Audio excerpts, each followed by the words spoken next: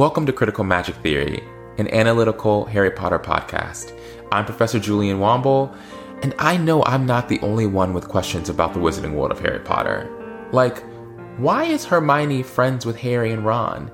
Or how different are Dumbledore and Voldemort from one another? And is Draco Malfoy really a victim or a villain? And when I ask people these questions, they say, if you love Harry Potter so much, why don't you just enjoy the books? Just let them be what they are. And I say back to them, it's because I love them so much that I overthink and I critically analyze them. And so that is my invitation to you with this podcast. Join me in analyzing the heck out of Harry Potter. I want us to look at our favorite characters. I want us to analyze the social and political climates that they find themselves in to understand exactly why they do what they do.